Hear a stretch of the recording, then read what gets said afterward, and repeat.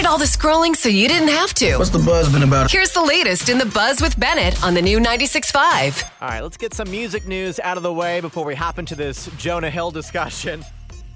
Remember Zayn from One Direction? He's got new music on the way. He announced a new single, Love Like This, coming out July 21st. And congratulations to Olivia Rodrigo, the #1 song in the country with Vampire. We love Olivia. Congratulations. All right, now this Jonah Hill situation with his ex, Sarah Brady, who's a pro surfer. She's been screenshotting old text messages, like old text exchange with Jonah, airing out some dirty laundry, and this one was the first one that she posted. She since has gone crazy on her Instagram story, just so many text exchanges, but here's the first one that has gone viral.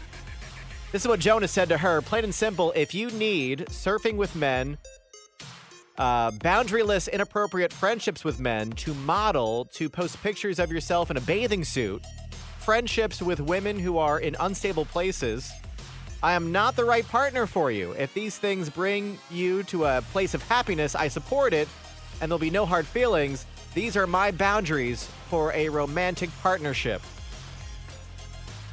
So now the internet is discussing and debating what is a boundary and what is controlling, and it's been crazy online, to say the least.